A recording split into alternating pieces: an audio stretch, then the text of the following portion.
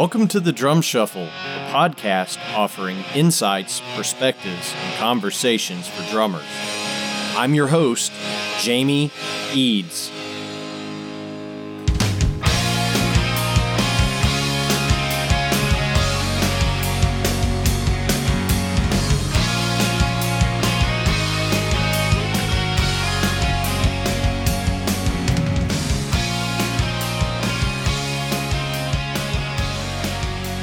Hey, how's it going out there, everybody? Welcome to the Drum Shuffle. Jamie Eads joining you as always. This is episode 44. Of course, this episode is going to air on Thanksgiving weekend, so I hope everybody had a very happy Thanksgiving on Thursday here in the States. Hope everybody's getting in the holiday spirit because it is upon us, no doubt. We have a fantastic episode for you today. I am going to be joined by just one of the legendary names in drumming, and that is the name of Jeff Ocheltree. It's a great honor and privilege for me to be able to sit down with Jeff and talk to him for a little bit. So he'll be coming right up after this message from Los Cabos Drumsticks. The best kept secret for drummers is finally out. Los Cabos drumsticks may look like the sticks you grew up with, but these are not your father's drumsticks. Los Cabos Drumsticks is Canada's #1 drumstick brand, and they are coming to a retailer near you. With operations in over 28 countries worldwide, thousands of drummers have already discovered the Los Cabos difference. Using FSC certified wood from Canada and the US, Los Cabos make the finest quality drumsticks, percussion tools, and accessories on the market. The best news, Los Cabos Drumsticks offers you a ton of choice. They have 22 individual drumstick models and 14 percussion tools, many of which are available in 3 different wood types: maple, white hickory, and red hickory. Red hickory comes from the center or heart of the hickory tree and has been independently proven to be both stronger and more elastic than white hickory without adding a lot of weight. While most drumstick manufacturers have shunned red hickory, Los Cabos Drumsticks has embraced it, becoming the only established stick brand in the world to offer a full line of red hickory drumsticks. To learn more about Los Cabos Drumsticks, visit them online at loscabosdrumsticks.com, follow them on Facebook, Twitter, or Instagram, and don't forget to ask for Los Cabos Drumsticks at your favorite retailer. Dare to be different. Join the Red Hickory Revolution with Los Cabos Drumsticks. All right, guys and girls, I am not going to take a whole lot of time on this intro. A simple Google search will be your friend here, but again, an honor and a privilege for me to be able to have Jeff Ocheltree on this show. Jeff is just a legend in the drum business. He has teched for many people, names like Billy Cobham, John Bonham, Steve Smith. He's just worked with so many folks, both live and in the studio. Just a legend in drum building as well. So please help me welcome to the Drum Shuffle, the great Jeff Ocheltree. Good afternoon, Jeff. How you doing today? Pretty doggone good. Awesome. Well, I'm glad to hear that. Hey, Jeff, this is a real treat for me. Thank you so much for taking time to come on the Drum Shuffle. We really do appreciate it. Oh, it's my pleasure. Thank you very much for having me. I really appreciate it. Well, it goes without saying. I mean, I think most drummers, at least on the periphery, are aware of who you are and what you did. And I don't want to overstate this, but you essentially created the job of the modern drum technician, essentially. Yeah. Oh, sorry. Yeah, well, and I was just going to add to that, you've worked with some of the most legendary drummers in the business, but I want to go back and kind of start at the beginning. I know you grew up in Iowa. How did you end up in this career? Well, okay. First of all, where I grew up in Iowa, and I didn't live there all my life. I only lived there for a few years. What happened was when I was born, we moved to Pasadena where the rest of my family was. So we lived in Pasadena for quite a while. And then we moved back to Iowa from whence I came for a few years. And it was tough because those parents were about to get divorced. But you got to realize something. Davenport, Iowa just isn't Iowa. It's on the Mississippi River across from Illinois. It's where Bix Beiderbecke grew up. It's where Louis Bellson grew up. It's a hotbed of music and history. It's got the 12th oldest symphony in the world. I mean, in the country. You got to realize it's not just another town in Iowa. It's a river town, and you have to remember the river traffic from New Orleans carried such great artists as Louis Armstrong, et cetera, et cetera, et cetera, stopping in different cities along the way, St. Louis, et cetera. So it's sort of like the tree of music. And Davenport, Iowa is a city that has a lot of different people that came from. It's also where they invented chiropractics, Palmer College, John Deere, et cetera, et cetera. So it's not just a river town. It's a interesting historical town for music and other types of things. Sure. So when I grew up, when I was living there as a child for a while, I was being taken to the symphony by my grandparents, and I was around a lot of different kinds of culture and energy, and we were never bored. We were never looking for something to do. We were outside a lot. My relatives were on the river, and we were very fortunate, very blessed to have grandparents. My grandfather was very educated. He went to Princeton College. He learned how to play the mandolin. He started the mandolin club. We were around a lot of different kinds of culture because that's what they were all about. And they started building homes in the area. And my brother and I were very lucky. And my sister were very lucky to have such, a lot of motivation and a lot of things around us to motivate us, to get us thinking. And so the drums were always, since the age of 8, just part of my life. When I'd hear the timpani and watch the different types of musicians in this very good symphony. It was very, very inspiring. And I knew someday I'd be a part of that somehow. Not necessarily at that level, the symphony, but, somehow involved.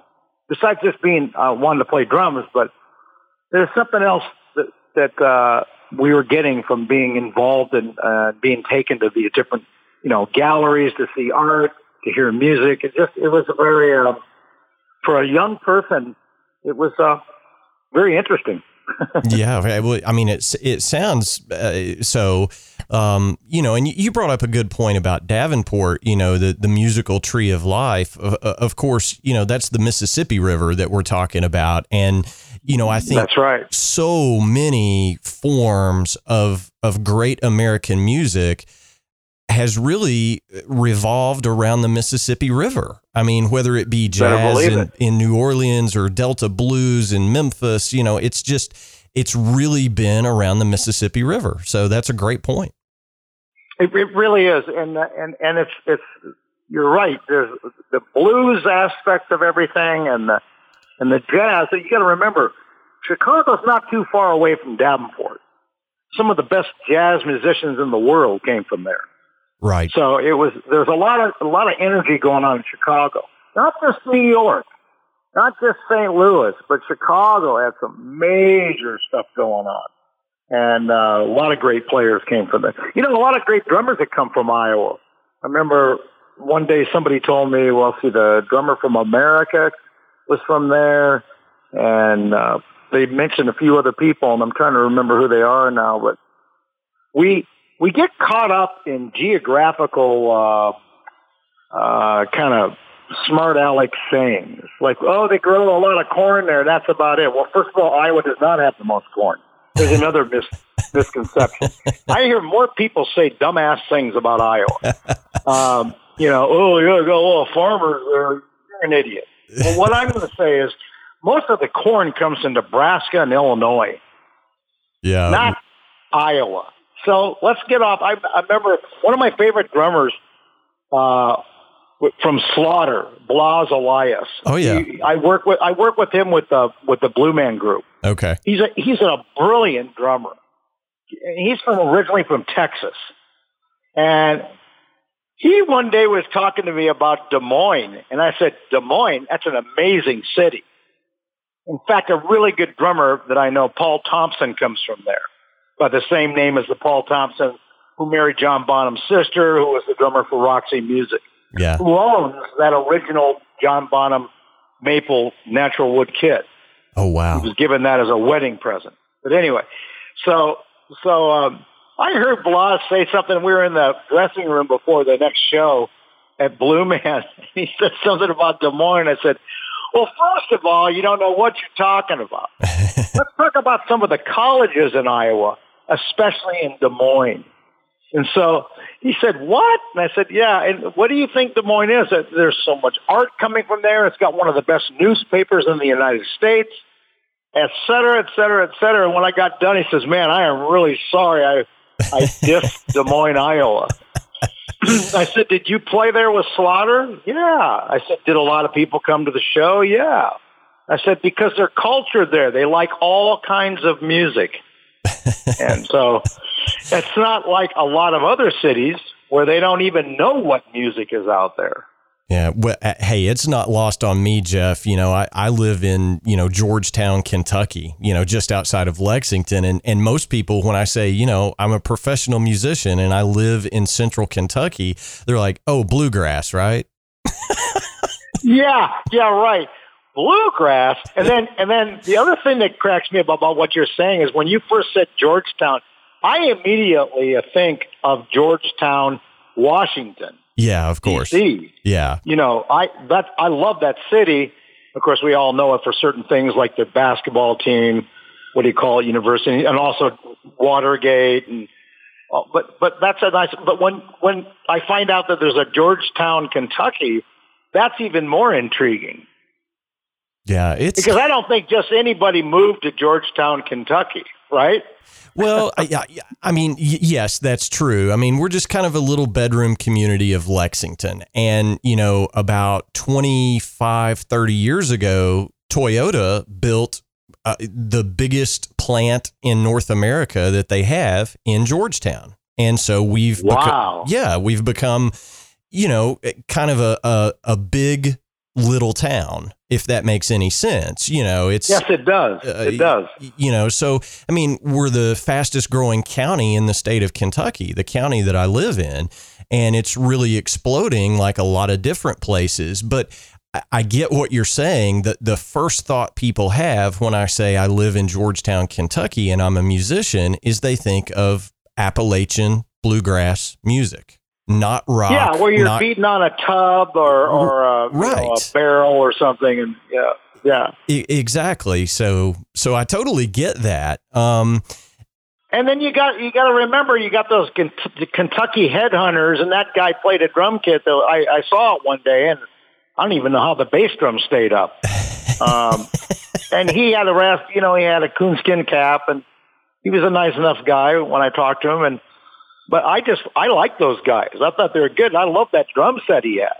Yeah, Fred I just thought it was funny. They really were Kentucky guys. Yeah, they are. And Fred put that drum set together out of old marching drums from his high school that he went to. Okay. Yeah, he went to a small high school in Kentucky, and he bought all of their old, 30s, 40s, 50s era marching drums and built that drum set out of those. That is so cool. Yeah. That takes some ingenuity and some thought, and that's kind of artistic. It is artistic.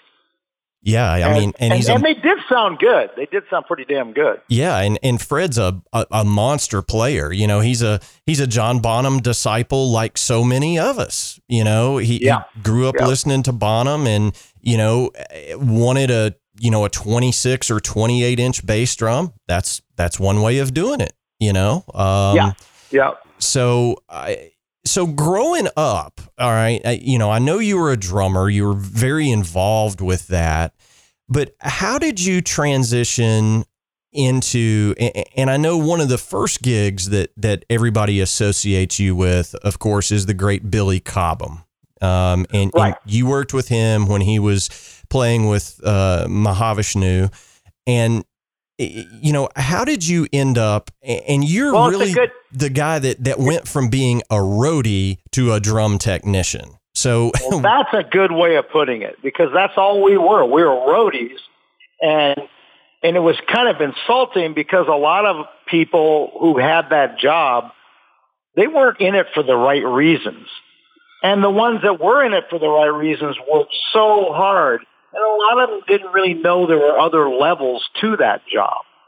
And so for me, I lived in Santa Cruz. I had a band. I was in a band with Howard Dumble, the great amplifier maker. Yeah. And we had a really cool band, and I had a really cool set of Rogers drums. And I was one day, my brother and I, we were set up somewhere to rehearse, and the place we were set up in was right next to a sailboat shop. And it was also, they had like a lounge in the place where we rehearsed. And it was actually owned by a band that I ended up working with called Snail. Now that sounds funny in itself. Who the hell names their band Snail? These guys were unbelievable. Probably one of the best bands I've ever worked for. And the drummer's name, he was 6'8", Ron Fillmore. He's still around. He's still a great player. He was the drummer. He had a double set of orange sparkle, it looked like a Ginger Baker kit, Ludwig kit.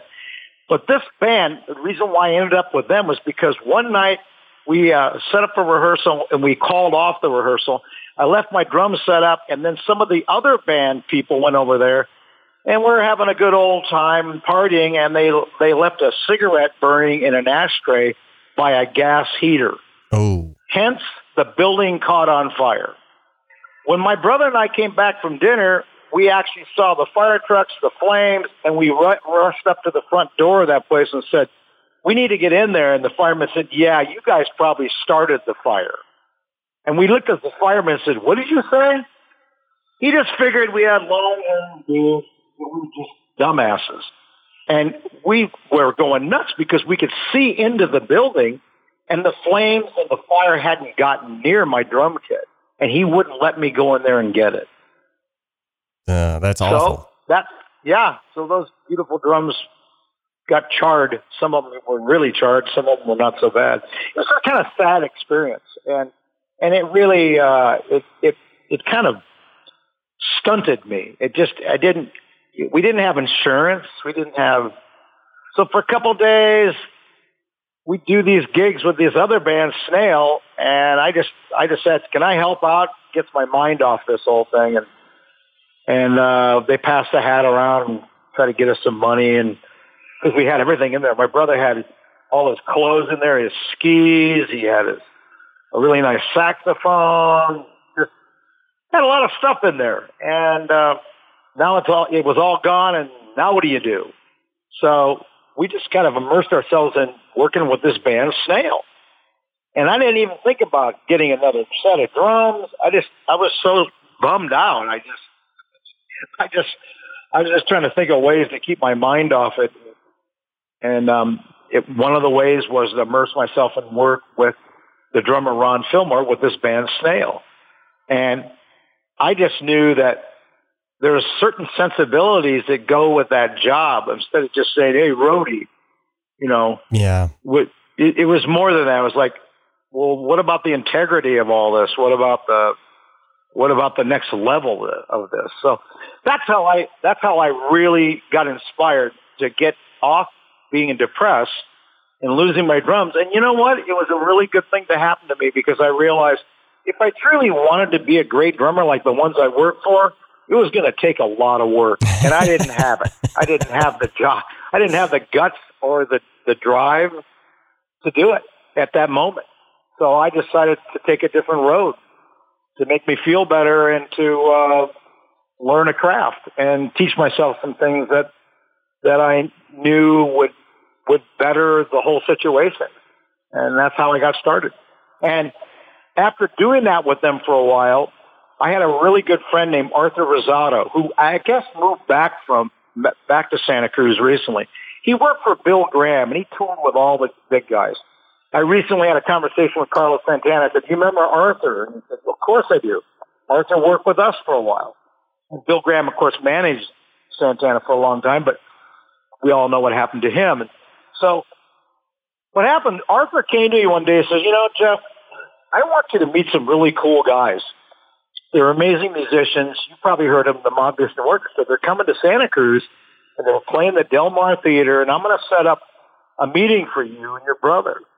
And they came a couple weeks later, and we met them, and it was amazing. It was just like, I immediately got asked to go to work for them. And it was just based on conversing with them. I think the thing that transformed me, that totally took me away from anything I'd ever known about drums, percussion, music, and I thought I knew a lot until that day.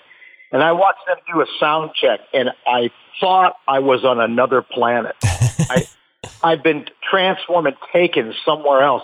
And after the sound check, we went down to the dressing room, and I immediately started talking to John McLaughlin and Billy, and it was a beautiful conversation. And they said, "You want to go to work for us?" And we said, "Yes." That's amazing. I moved 3 weeks later to New York, and after a few gigs, they broke up. Oh, wow. Yep. And I began a career with Billy Cobham, and it was amazing. My brother was supposed to work for Billy too, but John wanted him to work with him.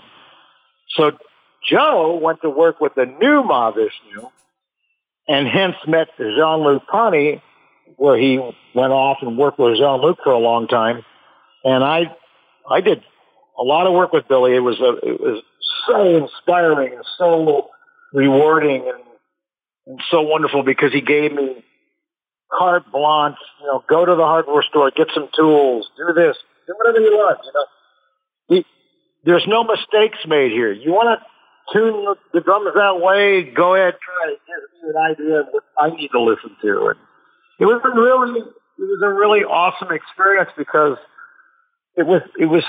not only did I meet interesting people and amazing musicians and listen to amazing music being created for albums and for tours, but I got to be there with Billy, and every night was a wonderful experience. And we had a lot of drums. He wasn't afraid to try anything. I got to work with Al Duffy, who invented the chain pedal, and he and I co-invented the gong drum.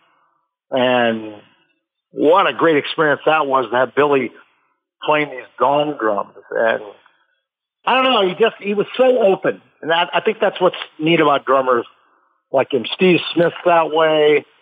Open to hear sounds from other types of drum instruments. And I don't know, it was just, we got to work on 5 different albums, and I just can't thank Billy enough. To this day, I am so grateful for him. He opened the door for me, and he never said, "No, don't try that, don't do this."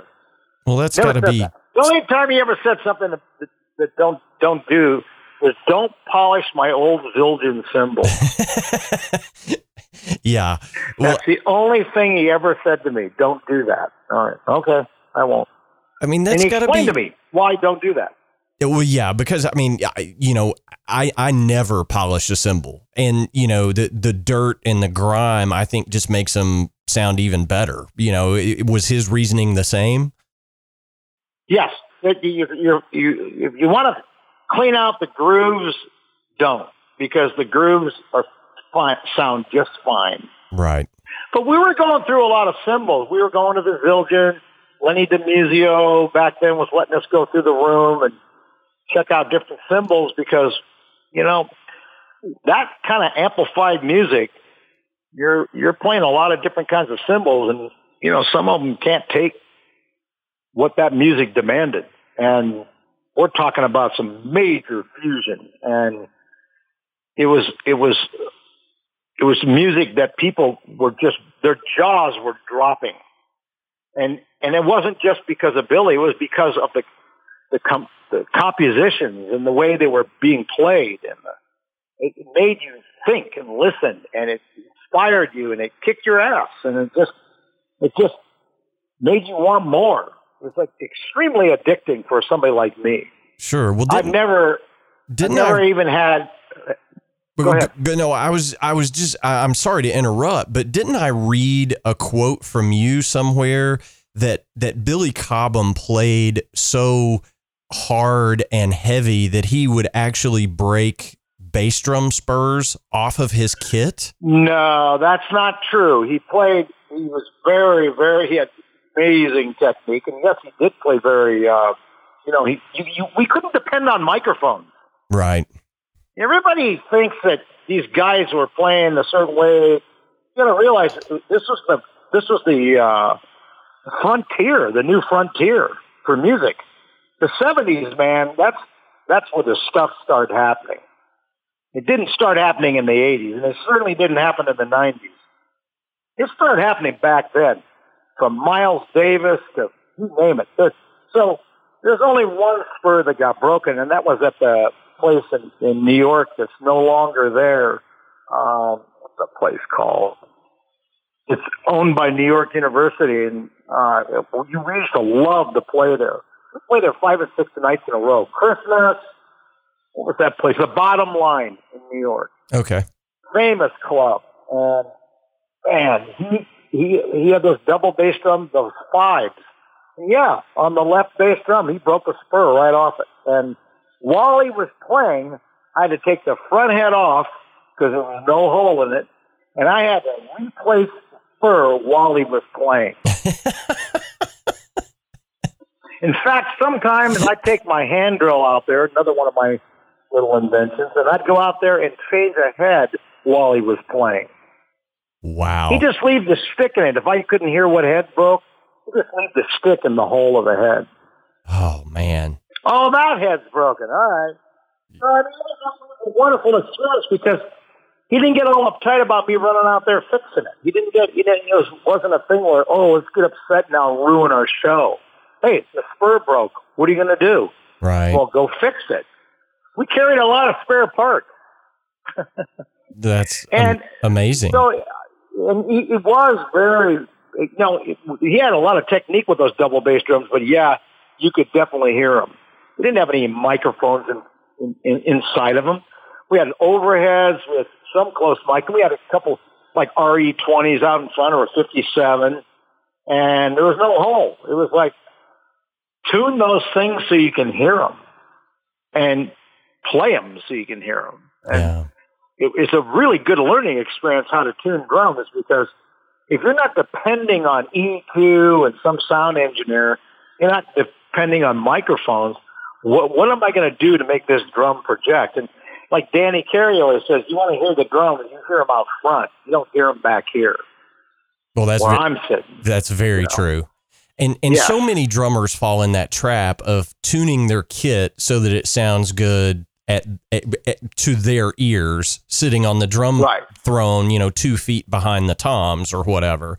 They have to be tuned for out front. Now, this may be more folklore, I don't know, but while you were working with Billy, that is how you had your encounter with John Henry Bonham. And before Bonham, let's get to some other things first. Okay. Bonham. How about Lenny White? Oh yeah, Mark Cranny and drummer David Maddox, who was with Fairport Convention at the time.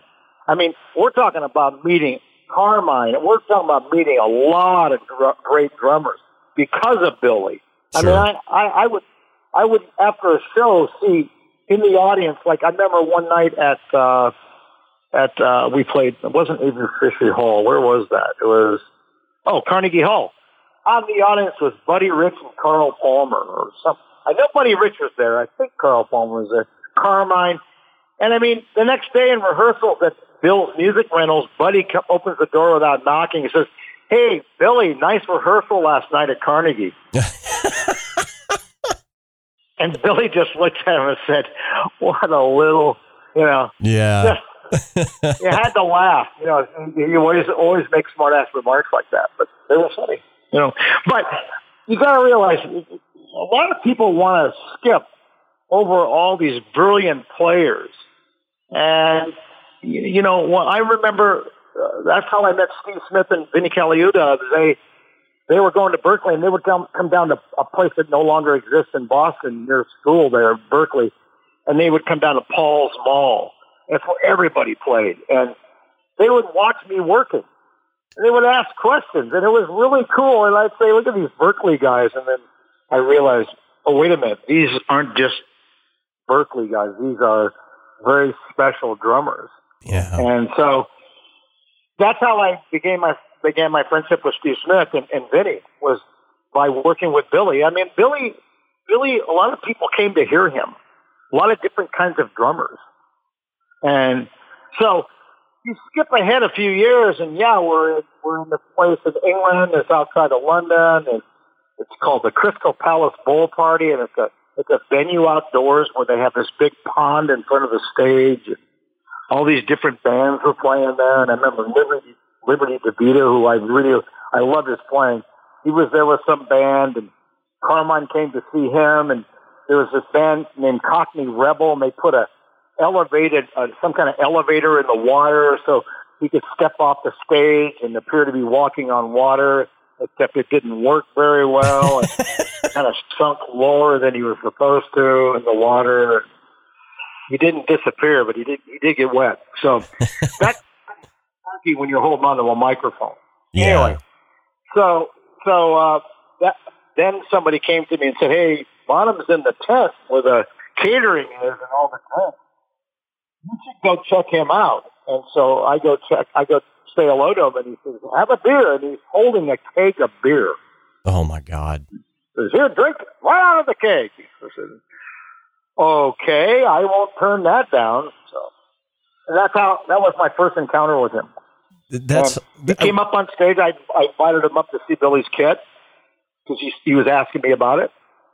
He said, I hear he has 20-something drums. I said, I don't know if there's 20 up there, but North drums, gong drums, 4 rack toms, 3 floor toms. And so he came up, and we had a really nice conversation about that. He just thought it was kind of peculiar that he had me set him up and tune him and do all he thought that, and then he watched him play from the side of the stage, and you could just see so this is why they talk about him. Yeah. And the music, you gotta remember, there was some funky stuff going on in that music. It wasn't just, the fusing of rock and jazz and all this other stuff. There was a lot of music in Billy's music. I mean, that's why he's so, just so, inspirational to drummers and such an influence on all of us, is because he elevated the instrument to a different level. Yes. And Tony Williams did as well. I'd be remiss not saying that. And Cindy would kill me if she heard me right now, because we got to give a lot of credit to Tony Williams too. But for sure. And I got to know him later on in life. But I'm just saying that besides the Mahavishnu, which I just was an amazing band.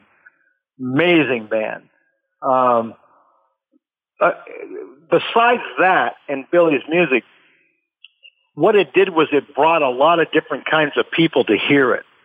It brought Led Zeppelin fans. It brought Queen fans. It brought jazz fans. It brought a lot of different genre of followers of music to the gigs. And I think that's what was fascinating, was we'd go on tour with the Beach Boys. We played gigs in Philadelphia at the Spectrum with the Beach Boys and Blue Oyster Cult. Yeah. I mean, it was mind blowing. And you got to remember those albums Billy was doing. I mean, that's how I met Tommy Bolin, because he played on that Spectrum album and called me in my hotel room and said, "Please give me a ticket. We're in town." Forget who he was with, James Gang, or forget who he was with. And I don't know. It's just, those days are different, very different. It was like I say, it was like the new frontier, and we weren't being. There wasn't any rules, and there wasn't any wasn't any mores that prohibited us from learning, experimenting, and observing. I mean, you got to remember something. Back in those days, there were no mentors. We learned by observing. You want to be a good tile guy? You want to learn how to lay tile? Watch a good tile guy. Right. You want to learn how to be a good mechanic? You better go find a good mechanic to watch. You want to learn how to be a good drummer? Well, you better go watch some good drummers. Well, you've just been surrounded by them your entire life and entire career. And you know, I think it goes to show what an influence you've had on the instrument, because when Steve Smith and you know, Cindy Blackman-Santana and Danny Carey, and the list goes on and on and on, these super drummers, they all want you to be on the road with them. Well, that's a very flattering thing you're saying, and I'm very blessed, because you got to remember something. You know, I didn't have to go prove myself every time I went and worked for somebody new. What I got to do, though, was say, why don't we try this? And I didn't get crap given back to me. In other words, I figured this much. If anything happens from this, it's going to be some respect. And I didn't want to do this and just be another roadie. I wanted to contribute. I wanted to add to something. I wanted to take what was already a brilliant player and help them. Yeah. And it makes you feel good if you can help them, because their job is already inundated with a lot of stuff. To be brilliant, a brilliant artist like that, you got a lot of stuff going on. And the last thing they need to worry about is, oh, geez, what am I supposed to do with this broken thing? Well, you're not even going to have to do anything, because I'm already going to have it fixed. So it wasn't just fixing things and modifying things. I remember Dave Maddox, I was talking to him once at the Peisty party at NAMM, and he said, you forgotten, you got tired of the wing nuts breaking off on the what do you call it? The things for the hi-hat. I can't remember the name of the part. It's very important you have it. The clutch. You know, the clutch. Thank you. Yeah, I'm a really good drum tech. What do you call that thing that holds the two cymbals, the one cymbal on the hi-hat? The clutch. Yeah. Anyway, the clutch wing nuts were breaking off all the time. You couldn't take a pair of pliers to them. That'd be stupid. You can't over-tighten stuff back then. But stuff wasn't made for the road like it was made, you know, today. And so I just take a huge Allen screw and retap the hole and put an Allen screw in there, and those didn't break. And he reminded me that I did that. I could totally have forgotten that. So we were trying to think on our feet. We were trying to come up with answers to these issues, and there were no drum shops to go to get answers, except maybe the drum shop in New York, and where Al Duffy worked all the time and invented the chain pedal. And there just wasn't a bunch of people out there that you could call up. Hey, what do I do about this? You just had to figure it out. And see, that's the thing is there weren't guys figuring it out, because they just wanted somebody to set the drums up. The drummers were doing all the work. The guy would get his kit set up, and you hopefully set it up right for him. You learn the little nuances, learn the little things about what he likes and doesn't like, and you learn how he wants his kit set up, because you pay attention. And when you pay attention, it makes him feel good. Wow, thanks for getting this set up so nicely. And let's go a step further with it. Thanks for changing the heads and tuning them and helping me make my drums sound good. And that's how it started off. Is you just wanted to be a part of something that was at a level that needed to be sophisticated. And you get what I'm saying? Oh, absolutely. I mean, necessity is the mother of invention. And, yes. So many of the things that you did back then, when it was, as you said, the frontier days, so many of the things that you incorporated with your drummers that you were out on the road with, it's standard issue today. That's very true. That's very true. That's funny to say. I'm 72 years old, and I'm seeing all these younger guys, and doing things. Wonder where they learned that. Not saying, and I'm not that egotistical. And I am reminded it's okay to be egotistical once in a while. It's also to be very confident. And some people take that as being arrogant. All right, I'll own that. I have a right to.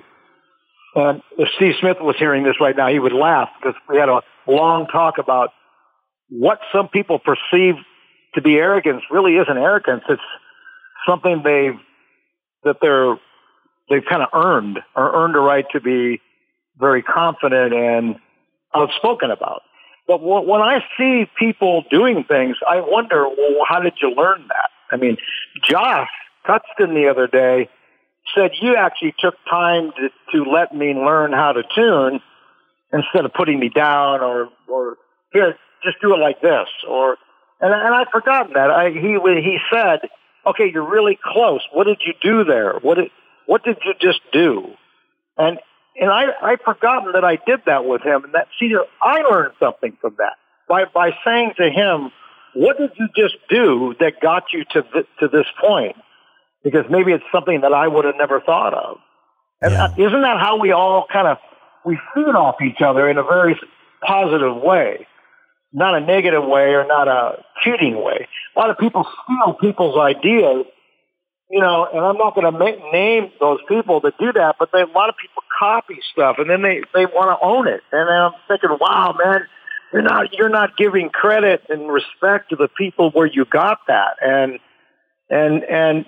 I guess a better way of saying that is I think we all can learn from each other. And it's just that back then, there wasn't many people doing any of these things.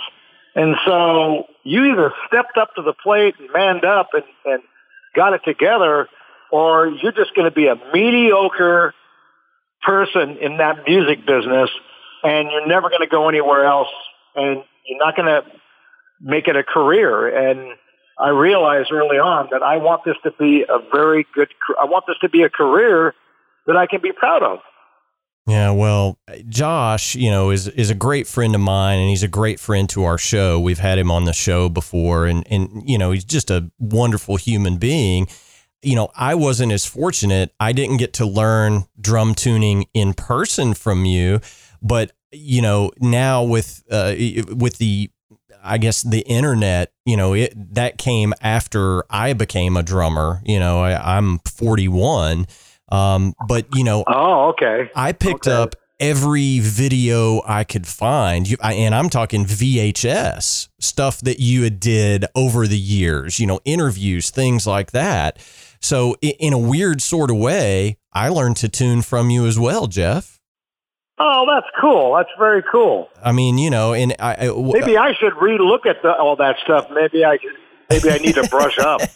Well, I mean, Trust Your Ears, which was a great video that you did and kind of went through Bonham's, Green Sparkle kit. I don't know exactly when that came out, but it's still available. You can find it out on YouTube, and Amazon has it on DVD. And, I'm kind of embarrassed to say, I think it's still out there. I was going to make another one, and that was many years ago. And I was very blessed to be asked by Ritter Music, who's done a lot of drum. I was the first drum tech, I think, to do a video like that.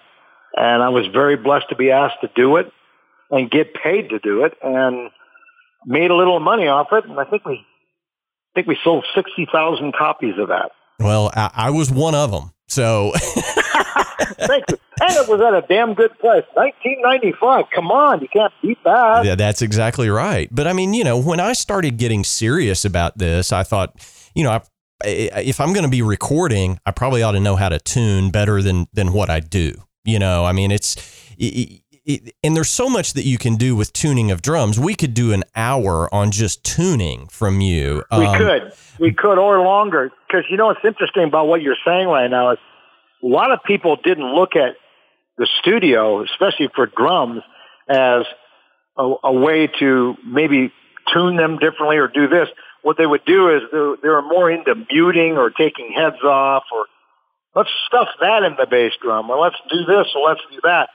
So if you're fortunate enough to work with great engineer producers like I did, Ken Scott, who did the White Beatles album, Bowie, Vishnu, et cetera, et cetera, et cetera. A lot of Billy's albums and other things. I mean, if you were fortunate enough to work with guys like that, you could find out, you know what? Yeah, the drummer has a lot to do with how great those drums are going to sound with those microphones in the room and the overheads and all that. But especially a good room where the drums, decent drums sound good because it's a good room. And not all rooms are good for drums. And that's what's interesting. Back then, Electric Lady Studios, all these studios, there was not anybody coming in saying, "Now, you know, that drum," and it doesn't really happen. The advent of this kind of rhetoric happened later on. Like I did a Stone Sour album with Roy Moroga, and he's a brilliant player. And you know who the Stone Sour is? Oh, yeah, absolutely. That's Corey Taylor's side project. That's Corey Taylor, who's a brilliant singer. Anyway, when I was doing that album, I'm not even going to name the engineers and was it Lily White? I can't remember who produced that, but they had me running in the doggone room, tuning the snare drum after one or two beats on it. And if they ever hear this, I don't care. I said, what is going on here? Why don't you just let them play through? Will you really hear that tension rod coming out of there if he's blasting away and just playing great? Really? Yeah. Or is this overdoing it? And that's what happened. In the old days, they weren't so concentrated on a one little tiny sound. They were waiting to hear what happened with the context of the music. Because it could be a brilliant moment happening that you got on tape. We used tape then. We didn't have Pro Tools. We didn't have all this junk. We had tape. So the tape's running. You going to stop the tape because you think you hear a tension rod coming loose? I don't think so. No. And I know a lot of drummers that would have said, "You're out of your mind. Get out of here." Because I was just playing my ass off, and you just stop me because you think something's wrong? So it's a big change from the old days to how the drums could sound depending on the energy level of the player and the room they're in and what mics you've chosen and what kind of music it is you're playing with. And then let's go to what you just said. Well, if I'm gonna record, I want my drums to sound good. Of course you do. Right. But you're not going to know that unless you first get an idea. Well, what tune are we working on? Well, we're working on this tune. And you have an idea what you want your drums to sound like. And that's where my job got invented back then, because Doane Perry and drummers like that say, you know what I want? I want this 18-inch floor tom to have this sound like this. And how do I get that? And I said, well, let's figure it out. Let's try to get that. And sometimes I would be lucky. I said, well, I work with that guy. I know how to get that sound. And it could be as simple as tuning all the rods on an 18-inch floor tom, top and bottom, to a certain pitch and just loosening one of them. Right. I mean, it sounds silly, but what I'm saying is that let's know what it is we want. And you said something very cool. Well, if I'm going to go record, shouldn't I want to know how to get my drums to sound the best they can? You don't have a tech there, and you're doing it on your own. Well, that's a brilliant thing. Steve Smith's one of the best tuners there is. Cindy's a good tuner. There's a lot of guys. Billy's a great tuner. There's a lot of guys that are good tuners, but don't they have enough to do? Let the drum guy do it. Yeah, but those guys just set the drums up. Ah, really? Well, that's got to change. So that's how this all kind of evolved, was that you could hear and see there was some tension going on, and I just can't get this to sound right. Well, why don't you let me try, you know? And so that's what I did. I just kind of took over. I didn't really wait for the drummer to get there. I just did what I thought was appropriate, and, you know, I was blessed to have a kind of a sense of maybe this would be best for him. And like I say, you get to know, like if I was in the studio with you for 3 days, I'd get to know what you're all about as a player. Well, if I'm paying attention, I should be able to do that on stage too. I should be able to set your drums up on stage So when you come up there and sit down, you go, wow, man, they sound great. Not, oh, God, what's this? Why did you do that to that drum? Oh, I'm sorry. I thought that's the way you wanted it. In other words, you're paying attention. You're letting your ears and your focus be in tune with what's going on with the drummer and his drums. Well, and I guess I've overstated it, and I didn't mean to do that. No, not at all. We kind of jumped, and I just want to make sure that in the jumping, what's interesting about all this is that some drummers learn certain things from other drummers. Some drummers create their own thing. And when you get to work with a drummer that creates his or her own thing, it's like a huge blessing and a huge bonus. And I've never worked with drummers that didn't do that. I was just so blessed. I started off working for brilliant drummers and still do. And I don't ever have a moment where I say, this is so boring. I'm going to quit today and never do this again. Well, I hear you. Well, wait a minute. I could take that back. Maybe if I think hard enough, I could say that. But I don't. At age 72, I am tired because of what's going on with me, but I'm still fascinated by the artistry of drumming. And Steve Smith really got me to think about this. The artistry of drumming, the artistry of any craft. What is your artistry? Well, for me, it's the things I do to make my craft really shine. Well, when you're in the studio or when you're on stage, the way you play, you want to make a statement. You want to feel good about what you're playing. You want to be the guy that's making the band sound good. Because you take a crappy drummer with a good band, they're not a good band anymore. But you take a good drummer with an average band, and they're a good band. It's so important that the drummer's feeling good, feeling positive, creating, and really contributing this energy that's needed for the song to really make it, shine. And so to be a part of that, geez, I pinch myself because I started off with the best, and I'm still there. I didn't digress. I mean, Lauren Wheaton, who's one of my favorite drum techs, Harry McCarthy, one of my favorite drum techs. They've never stopped working for good drummers. I mean, Lauren worked for Steve Smith. Lauren worked for years, just recently stopped with Rush, the band Rush. And, come on. I mean, to be able to keep evolving and being asked to work, I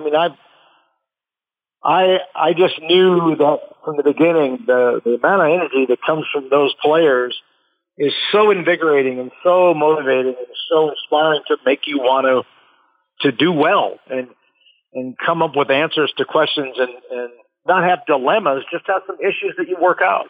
Absolutely. Well, I mean, on stage, live, and in the studio. If you can't tune live, then you're never going to be able to tune in the studio.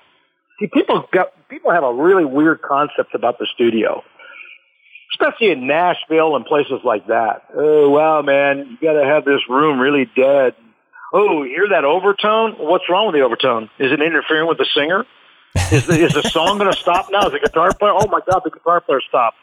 Oh, the bass player can't even play now. That third drum's got way too much tone. Oh, we can't have that. Yeah. Oh, the bass drum is ringing. Really?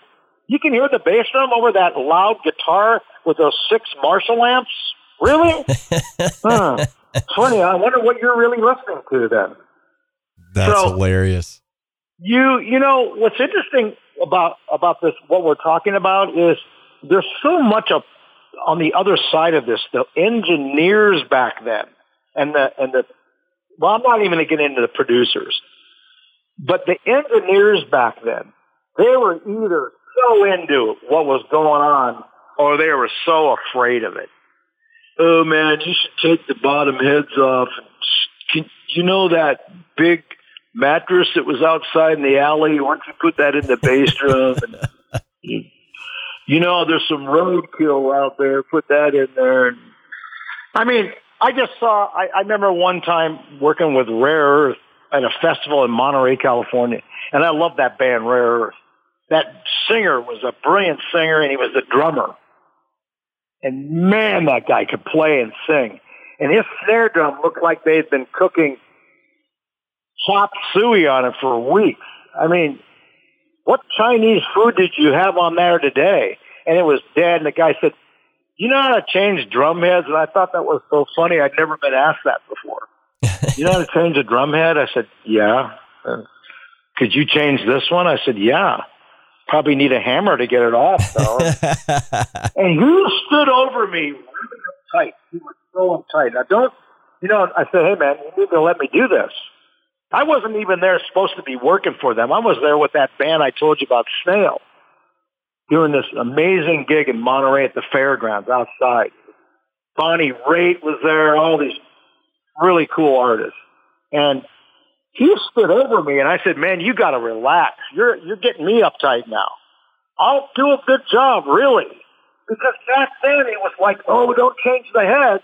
It'll ruin the sound, or I'll never get that sound back. It's very true. People didn't change heads. I know. Out of a head that's dished out, you know, all 14 inches of it, dished out all over the head. And they're like, I want to get that sound back. And I'm thinking, God, why? Yeah. Why didn't you leave that in the trash? I mean, that's a trash sound. And, you know, it's funny that they were so dirty, too. The heads were black, and it was disgusting.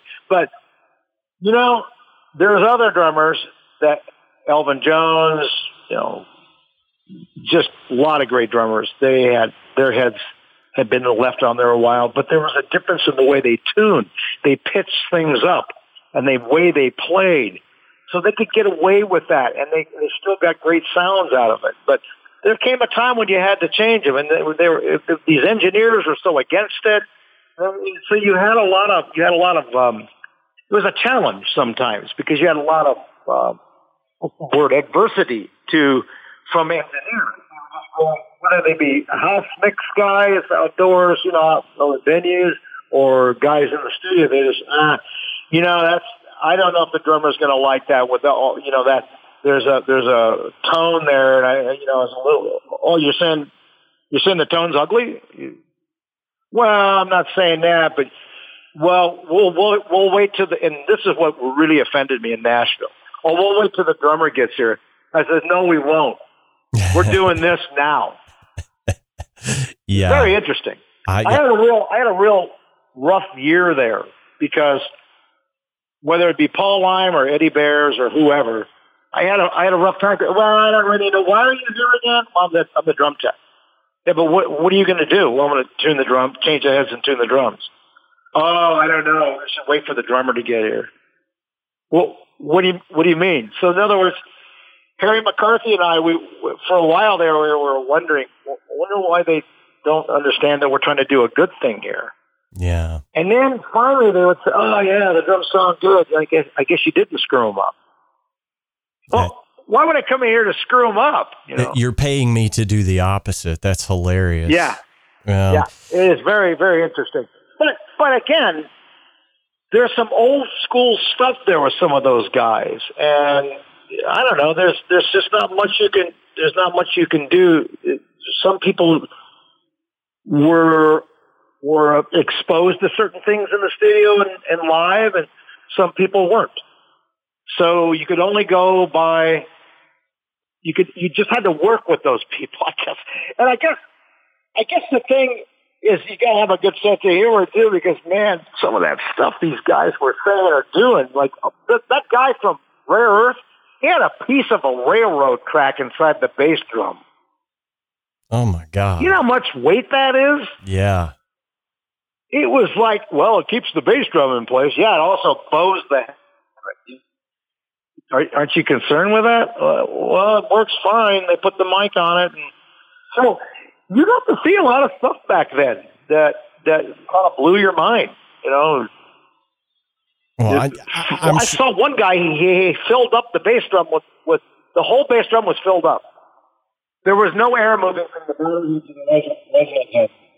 He was just, bleh. Well, he had it filled up. Yeah. And you wonder, well, who told him that was a good idea? Well, an engineer did. The engineers got kind of threatened by the 70s and 80s because all these hotshot drummers were playing there saying, hey, I don't want my drums to sound like that. I need to hear more tone in my drum. Well, what do you mean, tone? Well, I don't. You're not taking my heads off. Leave the bottom heads on because I want them on there. And so now the engineers are challenged. Oh boy, this is beyond my scope of my experience. So you got to see a lot of funny stuff back then. A lot of interesting, funny stuff, and it is a good way to learn. This is not what I'm going to do, but I am going to go do this.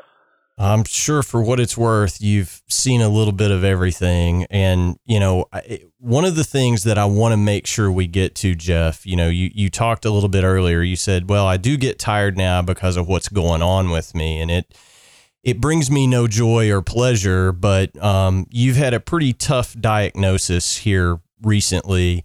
And one of the things that we want to make sure we do here at the Drum Shuffle is talk a little bit about that, because you do have a GoFundMe page going right now to help with some of your medical bills.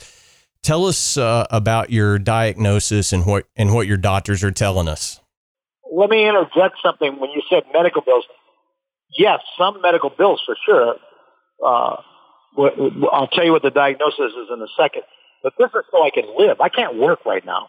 Right. I had to leave Santana the second day of rehearsal for the next bout of shows at the House of Blues. You got to go home, dude. Get out. You got to go. You need to go work on what you've been confronted with. So what happened was, the second tour this summer in Europe with Santana, I started losing an immense amount of weight and muscle. I literally was shocked one day when I looked at myself and was lifting something. Man, what is going on? And last year I've had a tough year all around. Last year I had this tumor. It was saliva gland, and I had a brilliant surgeon get it out for me, and it was benign. Everything was fine. Went to get the stitches out. It was a pretty heavy duty surgery.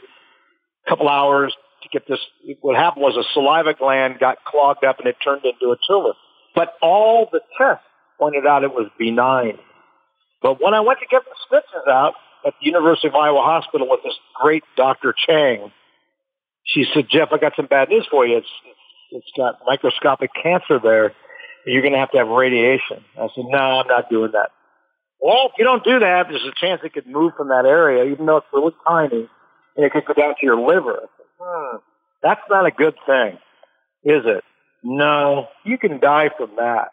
I said, oh, I guess I'll do the radiation. And luckily, my beautiful friends Diane and Steve Smith called me up and said, listen, Jeff, something you need to know about this.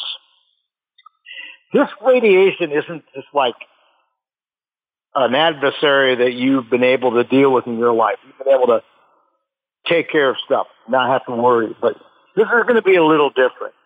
This is going to really beat you up. And so I went in at 209 pounds and left there at 170 after 6 weeks of radiation. First 2 weeks were cool. I was running, walking, and I was fine. Then the third week, I could barely get up. And my mouth had some surgery done. My teeth had to have some work done on it because the radiation, they make this mask, they hold it down to a table, and then they do this radiation. And it's 5 days a week for 6 weeks. And so when I got done with that, I was pretty beat up, and I couldn't work, and I couldn't work afterwards. I lost a lot of work, and that really bummed me out to not be on my gig with Cindy, and to not feel good, and to lose all that weight and everything. So I started recovering from that, but I lost all my taste buds. So there came another issue. I couldn't eat very well. I couldn't gain the weight back really that well, and I couldn't taste food, and it became an issue. So as I started to get used to that, got a little weight back and got some muscle back and start getting, working out and feeling better. The second tour of the summer with Santana in Europe, something was going on and it scared me. So when I got home, I went to this chiropractor because it was a lower back pain and it was also a leg pain. I just figured it had something to do with my spine. And after 6 days of seeing him every day, he said, Jeff, I'm very concerned. You need to go get an MRI. And I did, and that pointed out that I had stage 4 prostate cancer, that had moved from my prostate to my stomach area, belly area, and large mass there consistent with the cancer in my prostate. So my daughter flew down from San Francisco, and she sat in the office with the oncologist here, and we got to hear this news, and he had to explain to me what I needed to do. And it's pretty heavy because you can't do anything because that doesn't help the treatments you're getting help you get better. And so I've been very blessed. I got I'm going to move from Vegas. That's one of the reasons why I need help. I need to be near my kids. I need to be near people that love me because I've been living alone for a long time. And if I'm going to heal, I don't want to do it in Vegas. I need to do it where I love the most, and that's the Bay Area. So. Sure. Well, and my kids are so amazing. They're so helpful and loving, and they want to see me flourish again. And they know I'm tough, but they know this is a major challenge. And I would never ask for help. I've always been self-reliant, and I raised my children. I did it mostly on my own, and now they're saying, well, this is what we learned from you, and you're a tough person. But I'm not afraid to say to you on this show, it's a lot tougher than you think. When you drop all this false, I can do this, I can take on anyone. Well, this is serious, and if you're going to really heal, you got to pay attention to certain things. You got to eat differently. You got to watch how much energy you exert, because you need everything: hope, prayer, and concentration, and strength, and energy. You need it to heal. And so I had to shut down working. And when I shut down working, that means no income. Right. Well, and we've talked about this on this show before. There's no pension plan for people in the music business. There's there's no safety net for any of us, really.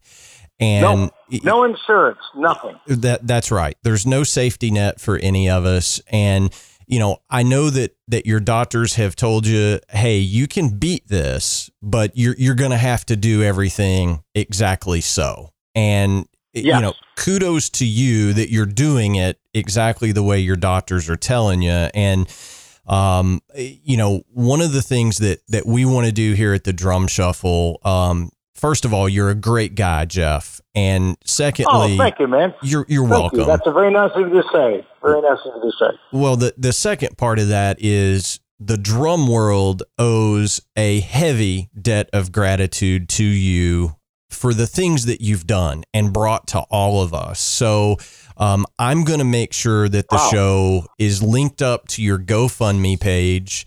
And I am going to send the personal plea out to our listeners. It's real simple to find. It's the Drum and Heart Beats Beat Cancer GoFundMe. You can do a quick search for Jeff Ocheltree GoFundMe. You will find it. Donate as much or as little as you can afford, because we want to help Jeff get through this, and we're all pulling for you. And it goes without saying, Jeff, all of our prayers and good vibes are going straight out to you. We want you to beat this thing. Wow, I'm blown away. I don't know what to say except I'm extremely grateful for your words. Thank you very much. You're welcome. And, here's what I want to do. Normally what we do on the show is we ask all of our guests for a good piece of advice. And I'm not going to put you on the spot for that. So what I'm going to do is I'm going to say, I'm going to say this. As soon as you're back in tip-top shape, you got your health back, and you've beat this thing, we're going to have you back on the show for a full hour of nothing but Jeff Ocheltree's advice for drummers, how to tune your drums, how to get the most out of your drums. We're going to do that as soon as you're feeling a little bit better. Does that sound like a deal, brother? I would love to do that. And, yes, I would love to do that. It's funny when you were saying, okay, what would you tell somebody? And all these things came to mind. And I said, I wonder if you can say this, or I wonder if you can say that. And it's interesting. When you get to be my age, and I've been on the planet quite a while now, my mom is 96, and when I talk to her, it's like talking to the most brilliant. She's got such a sharp mind, and she sometimes challenges me about how I express myself. And when you said that just now, it made me think of, well, how would I express myself so that it's cool and worth something? Because why throw a bunch of words out? And there are a couple things I think that don't just apply to my situation or your situation, just in life in general. I just don't think we should ever take disrespect from anyone. I agree. We should never look down when people are talking to us as a child. This is what my children learned from me. When you look them in the eye and shake their hand, make them remember it. And don't ever look down when someone's talking to you. Look them in the eye, because most people, they can't handle that anyway. So look people in the eye. What have you got to lose? It trains you, it teaches you, it strengthens you, it helps you with your character. And we all need our character. We need to own our own character. It's really important to survive and to feel good. Well, I will say this, those words are not lost on me, especially in this day and age. And, my show is all about drumming and drums, but there's so much just venom and hate out there in the age of social media and, political divisions and racial stuff and just, it's all nonsense. We are all human beings fighting the same good fight every day when we get out of bed. And that's right. Put it into perspective, for just a second. If you look somebody in the eye and say, hey, thank you very much, you might be the only person that looks them in the eye that day and says, thank you, or how are you today? Or that week. That's right. Or that month. That's right. Or their life. That's exactly right. And it costs you nothing to do that. So kudos to you, Jeff. Again, I want to be respectful of your time. I've kept you too long as it is, but keep us posted on what's going on. We are going to send some donations your way. All of our good vibes, thoughts and prayers are coming your way as well. Let's get you back on the show here in just a couple of months and hear how everything's going. And you can teach us all how to tune our drums right. I can do that on the phone? Well, heck yes. I think you could probably do it from Neptune, Jeff. Wow, that's a huge compliment. I don't know if I can live up to that one. But you know what? Thank you for your words. And I feel very blessed to be on your show. And thank you for having me. It means a lot. It really does. Well, we're going to do it again here real soon. Thank you so much for your time and for everything that you've given to us. It's amazing. And, I've got to hear some good Bonham stories next time because I'd love to tell you some Bonham. I've got a few. I don't have a lot, but I got a couple. I'm sure they're doozies too. Well, you know what? The reason why I think they're doozies is they're coming from me and my experience, not from a magazine or somebody else who seem to know everything about that guy. I just know what I know. I know. And there's so much out there. Yeah, there's so much out there about him that's just nonsense. So So we will have you back for some Bonham stories, some tuning stuff, but thank you so much, Jeff, and you get well real soon, sir. Wow. Thank you, man. That's a nice way to have my day go now. Thank you very much. You're welcome. We will talk to you very, very soon, Jeff. Okay. Thanks, man.